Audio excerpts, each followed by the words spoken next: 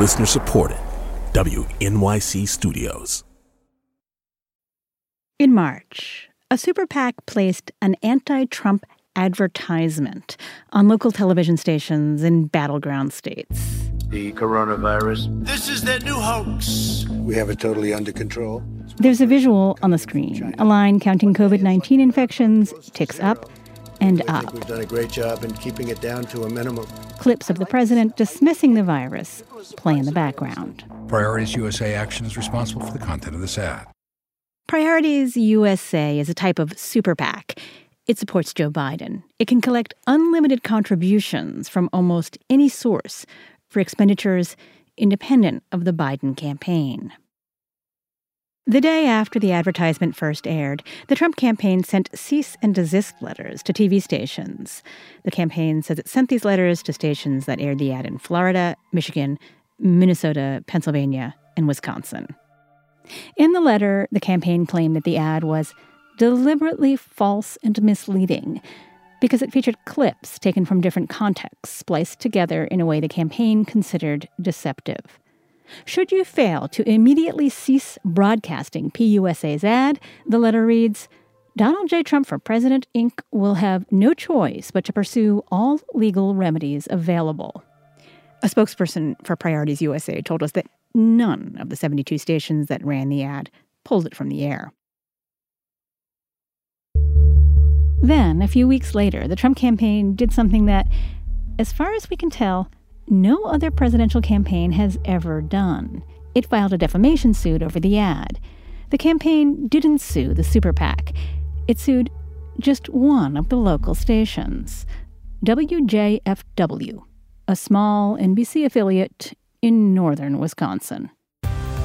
Welcome to Newswatch 12 at 5. I'm Justin Betty. Today, President Trump's campaign team has sued WJFW, our TV station, over a political ad, which you may have seen. That ad by the Democratic-friendly super PAC Priorities USA.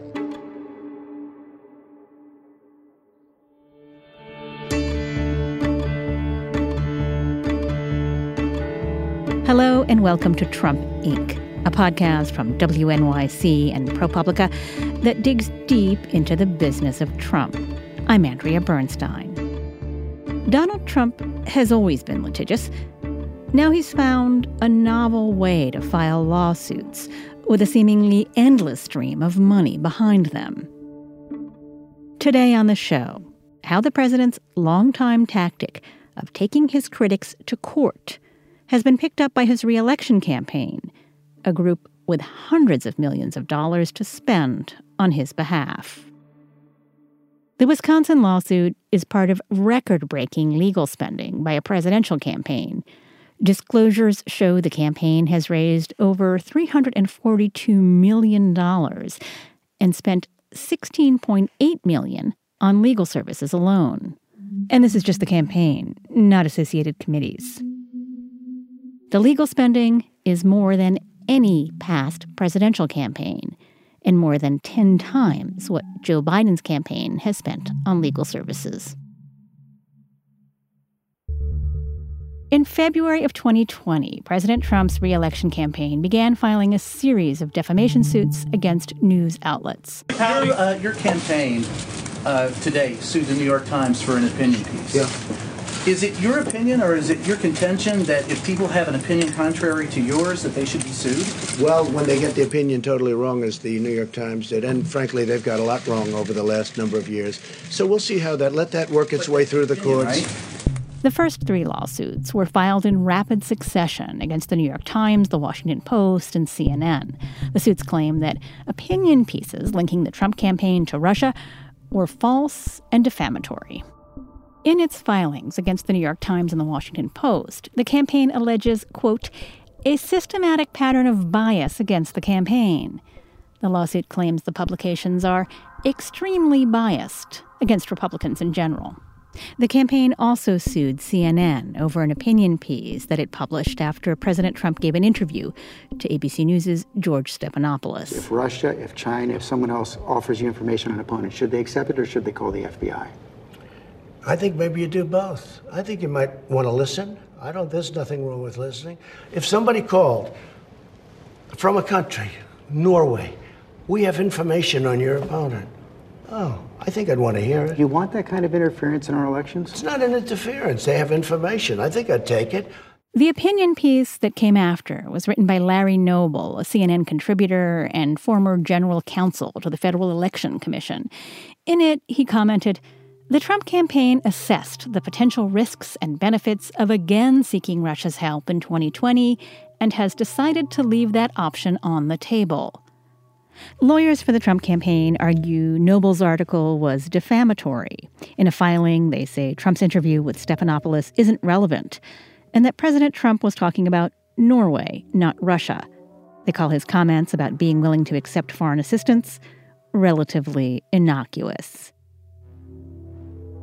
Lawyers for The Times, The Washington Post, and CNN are asking courts to dismiss the complaints. First Amendment lawyers we spoke with said it's very difficult to win a defamation suit if you're a public figure, like the president.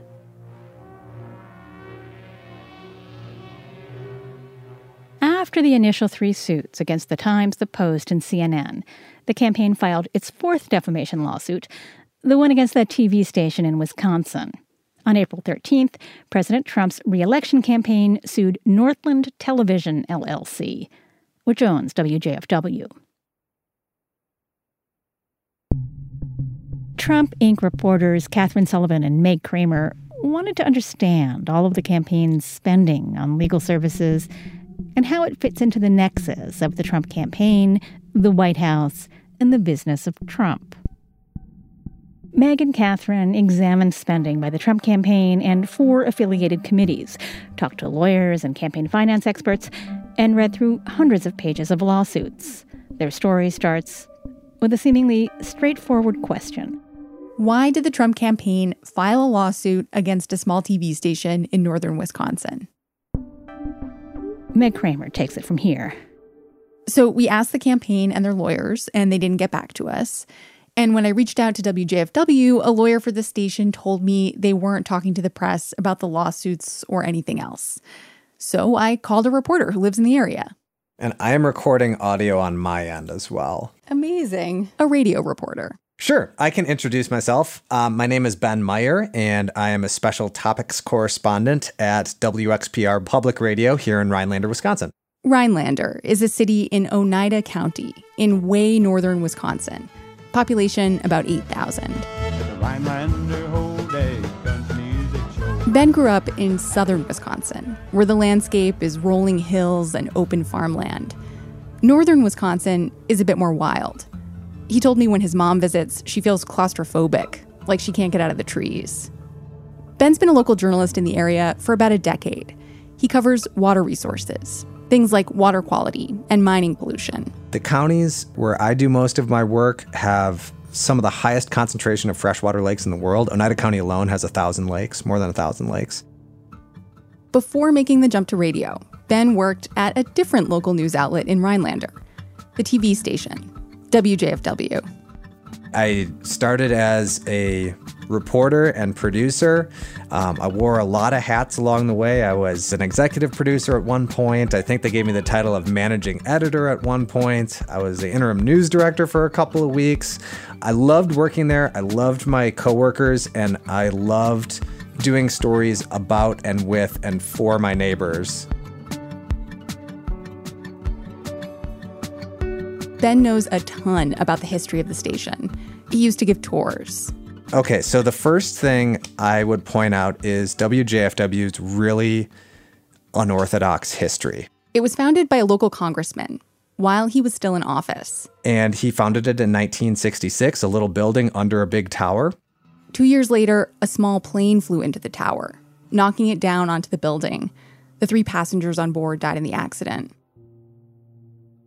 Next stop, master control. We say, okay, someone sits here 24 hours a day to make sure the commercials are on at the right time and make sure that if... Past the newsroom and into the studio. The set is awesome. The set looks great. Picture a lot of warm wood paneling. You pan away from the set, there's like an old couch over there and a couple of old chairs over there. You know, an exposed rafter up here or whatever. But it's fine. Like, it looks great on TV, so that's all that matters. And then what's the next stop on the tour? The next stop is that's it, because it's not a big station. Like, it's a small market TV station, right? So you worked there for 8 years, is that right? Between 7 and 8, 7.5, I think. When the Trump campaign sued the station, Ben noticed. The first thing that went through my head is, wow, people are going to start hearing the name Rhinelander because of this Trump campaign action. A lot of people that have probably never heard the name Rhinelander, Wisconsin before. That's the first thing that went through my head. Our station neither endorses nor opposes this ad, nor any other. The day the lawsuit was filed, WJFW led with the story in their 5 o'clock newscast. That ad continues to be aired on many TV stations across the country. However, WJFW is the only station named in this suit, and that suit still has not yet been served. We have only heard about it and read about it through other news organizations and on the president's campaign website. In some other news, many people are looking forward to the day when they can just go outside and go to their favorite events again. But organizers for several local events say their events will not be going on this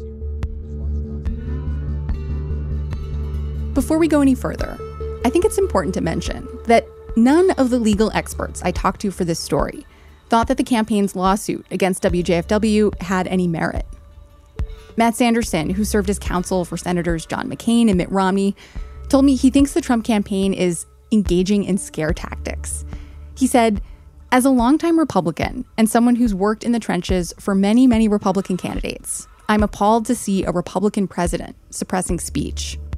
Another experienced Republican election lawyer, who didn't want to be named because they still work in the space, said they thought, quote, most election lawyers would not be able to file this without their skin crawling. We asked Hush Blackwell, the firm representing the Trump campaign, if they thought the lawsuit against WJFW would be successful. We did not hear back.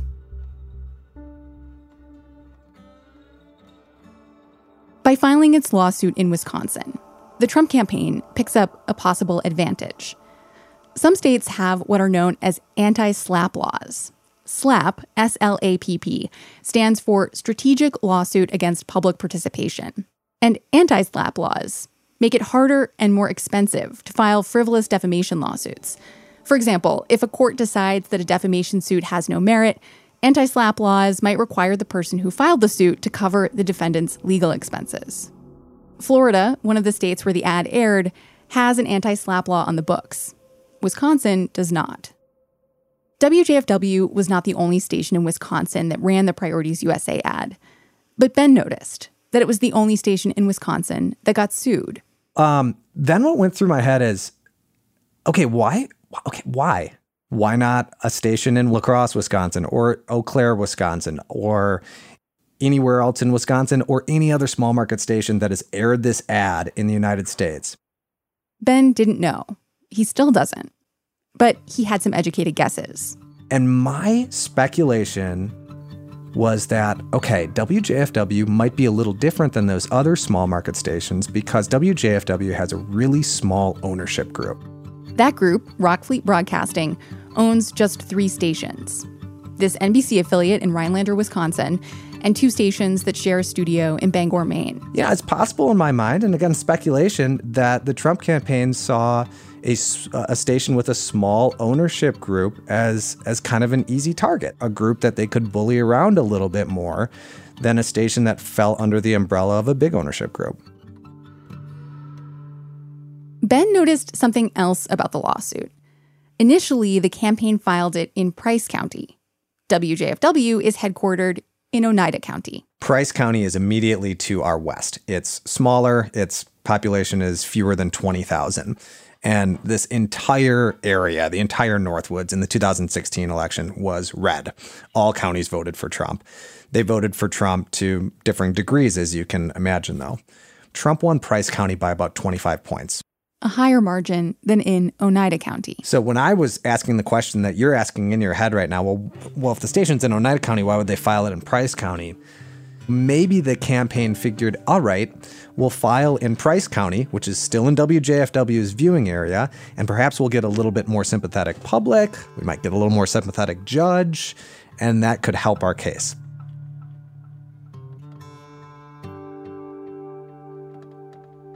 We know that Trump has done things like that before. To help us understand what's going on in Wisconsin in 2020, we looked back at a case filed in 2006 in New Jersey against a journalist who wrote a book about Trump. Susan Seeger is a media defense lawyer who teaches at the University of California, Irvine School of Law. I first became interested in Trump when he filed a lawsuit against Tim O'Brien when Tim O'Brien said he wasn't a billionaire. O'Brien was writing about business for the New York Times in those days, and he'd written a book about Trump that showed he was a 100-millionaire, not a billionaire. Trump sued for defamation, seeking $5 billion in damages. I didn't really know Trump that much. I just know he was a celebrity. So I followed that case, and I knew he would lose, and he did lose. It was a high-profile case that displayed a lot of the characteristics of Trump's litigation strategy, including that Trump didn't file it in Manhattan, which is where the publisher and the Trump Organization are headquartered, but in South Jersey, where one Trump political ally had a hand in appointing judges. In the lawsuit, there were thousands of pages of motions filed, depositions were taken, there were high-priced lawyers on both sides. If you're a First Amendment specialist, it's a hard case to forget. And then it was just sort of bubbling around in the back of my mind. And then when he was running for president, and there were stories about all the lawsuits that he was a part of, both as a defendant and a plaintiff, I started researching other lawsuits involving Trump, and I was shocked to see so many. USA Today reported in 2016 that Trump had been involved in at least 3,500 lawsuits. Seeger started keeping track of the cases where Trump sued for defamation or tried to bring his critics to court. She keeps a set of manila folders with the cases from before Trump became president. This year, she started a new set of folders and added the 4 defamation suits filed by the campaign. I asked Susan Seeger the same thing I asked Ben. Why, out of all the stations that aired the ad, did the campaign end up suing WJFW? I do think that maybe they thought they'd go after someone small, but what their real goal was, what his real goal is to stop all TV stations from running these ads. It's not just that the Trump campaign sued a small station that's less likely to have the legal resources to fight a defamation suit. It's that they sent a signal to other stations like WJFW. We are willing to sue. We don't know whether or not this lawsuit will discourage other stations from running political ads that are critical of the president. A spokesperson for Priorities USA told us they haven't had any trouble placing ads since the campaign sued WJFW. Seeger estimates that fighting a defamation lawsuit brought by a high-profile group like a presidential campaign could cost anywhere between $100,000 and $250,000 just to go through the process of getting it dismissed. If you can't get it dismissed at the very beginning, then there's depositions, there's exchange of documents, and that could be $500,000 or even $1 million. Publishers often have liability insurance. Sometimes they have a big deductible, though. Sometimes the policy limit may not be the same as what your legal fees are. In this case, WJFW's owners did decide to fight the lawsuit, and they brought in an experienced legal team. We asked WJFW's owners how much they expect it's going to cost to defend the case and whether or not the station has insurance. They declined to say, citing confidentiality.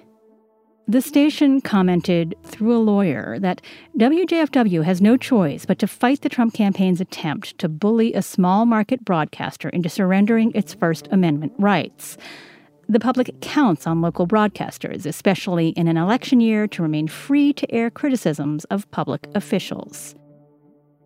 After the case was initially filed, lawyers for the station filed papers to move the case to federal court, and it was moved to federal court. The station's lawyers also asked the court to dismiss the complaint. That's still pending. Priorities USA, the super PAC that paid for the ad, joined the case as a defendant. Their lawyers have also asked the court to dismiss. We asked the Trump campaign and its lawyers why they chose to sue WJFW, why they filed their case in Price County, and if their lawsuit was intended to deter stations from accepting advertising like this in the future. They did not respond. We'll be right back.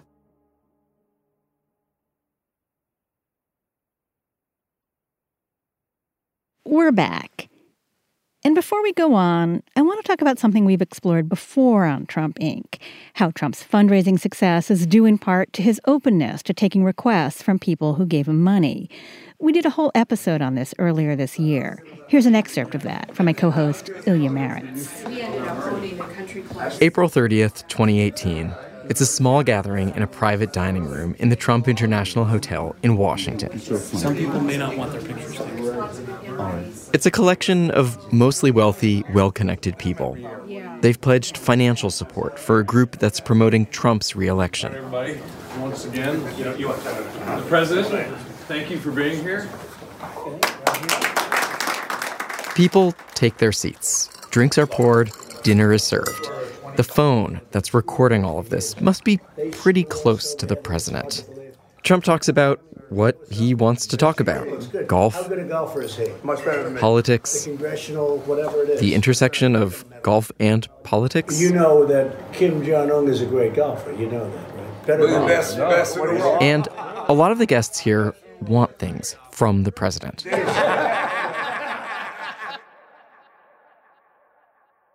Throughout his presidency, Trump has made it clear he will favor people who give him money or patronize his businesses.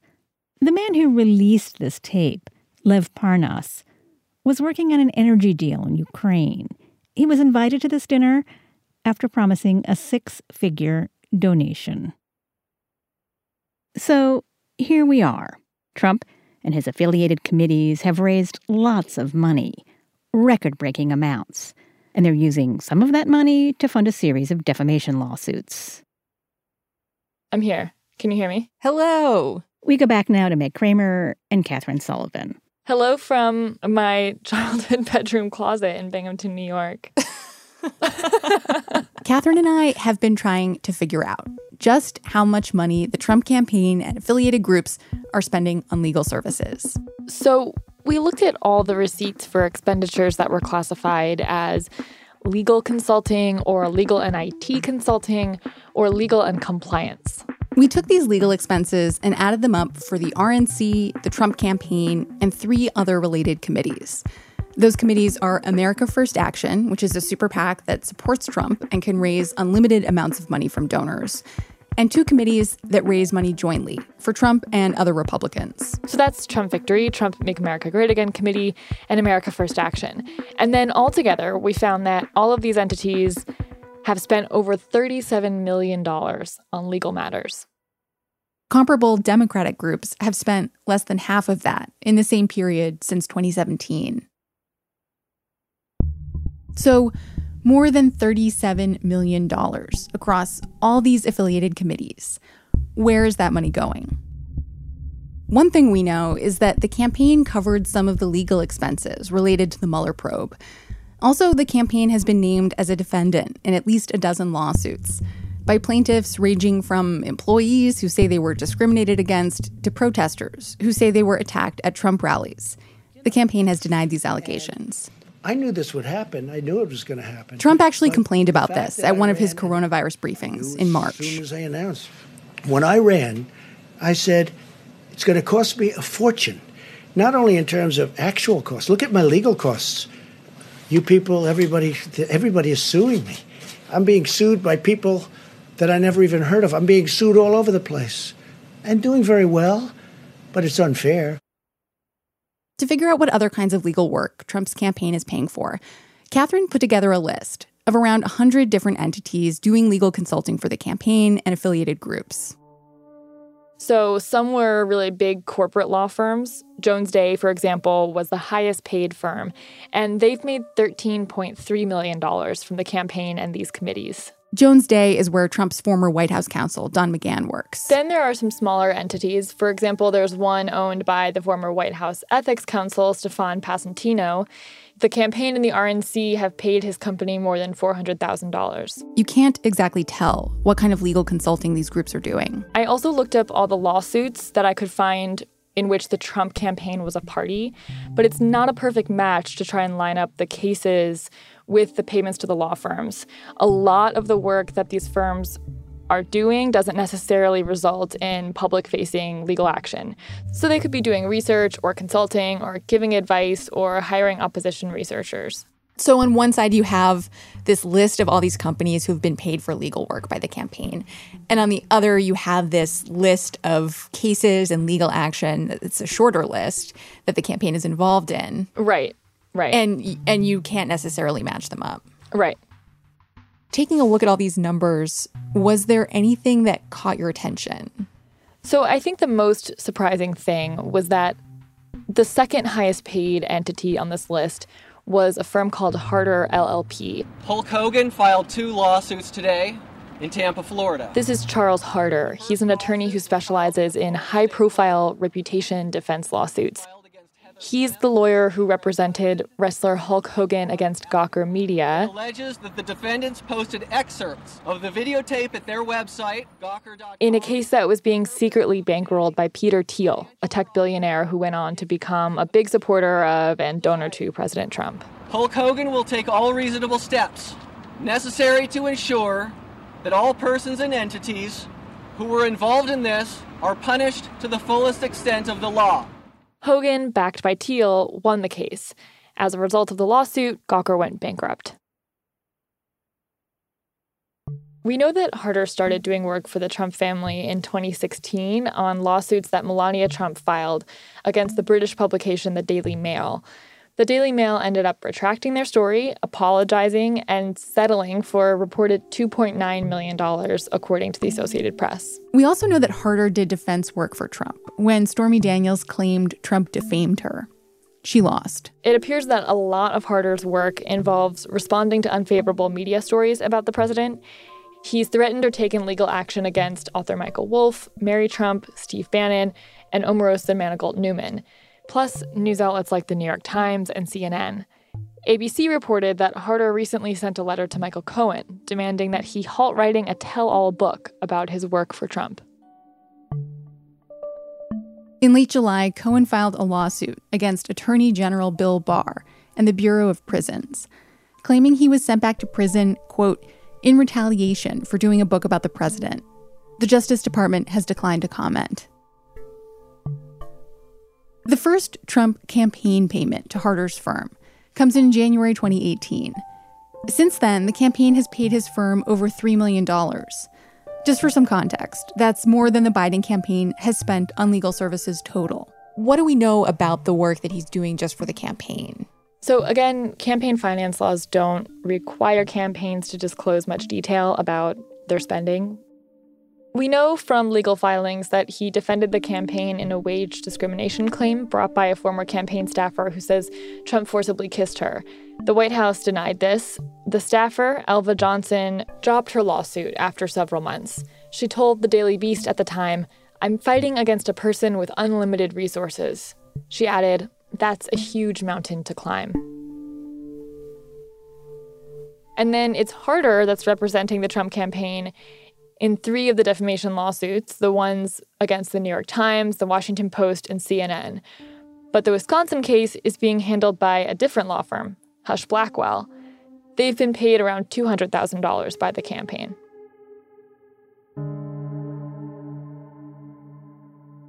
Trump Inc. reporters Catherine Sullivan and Meg Kramer. For a campaign that's raised over $300 million, the money it costs to bring these cases is basically nothing. It's a situation where no lawsuit is too big or too small.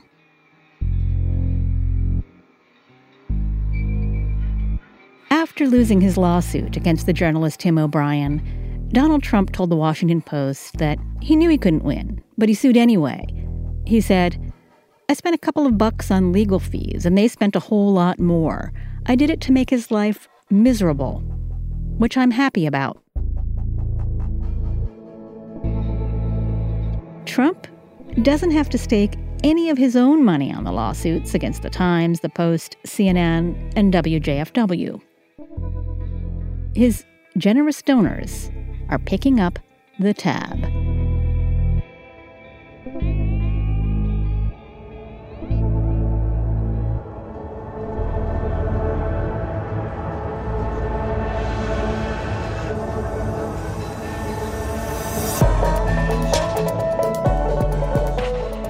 This episode was reported and produced by Meg Kramer and Catherine Sullivan. Our editor is Eric Umansky. Jared Paul does our sound design and original scoring. Hannes Brown wrote our theme and additional music. Special thanks this week to Carl Evers Hillstrom, Brendan Fisher, Eugene Volokh, Polly Urungu, and Sahar Baharlu. Matt Collette is the executive producer of Trump Inc.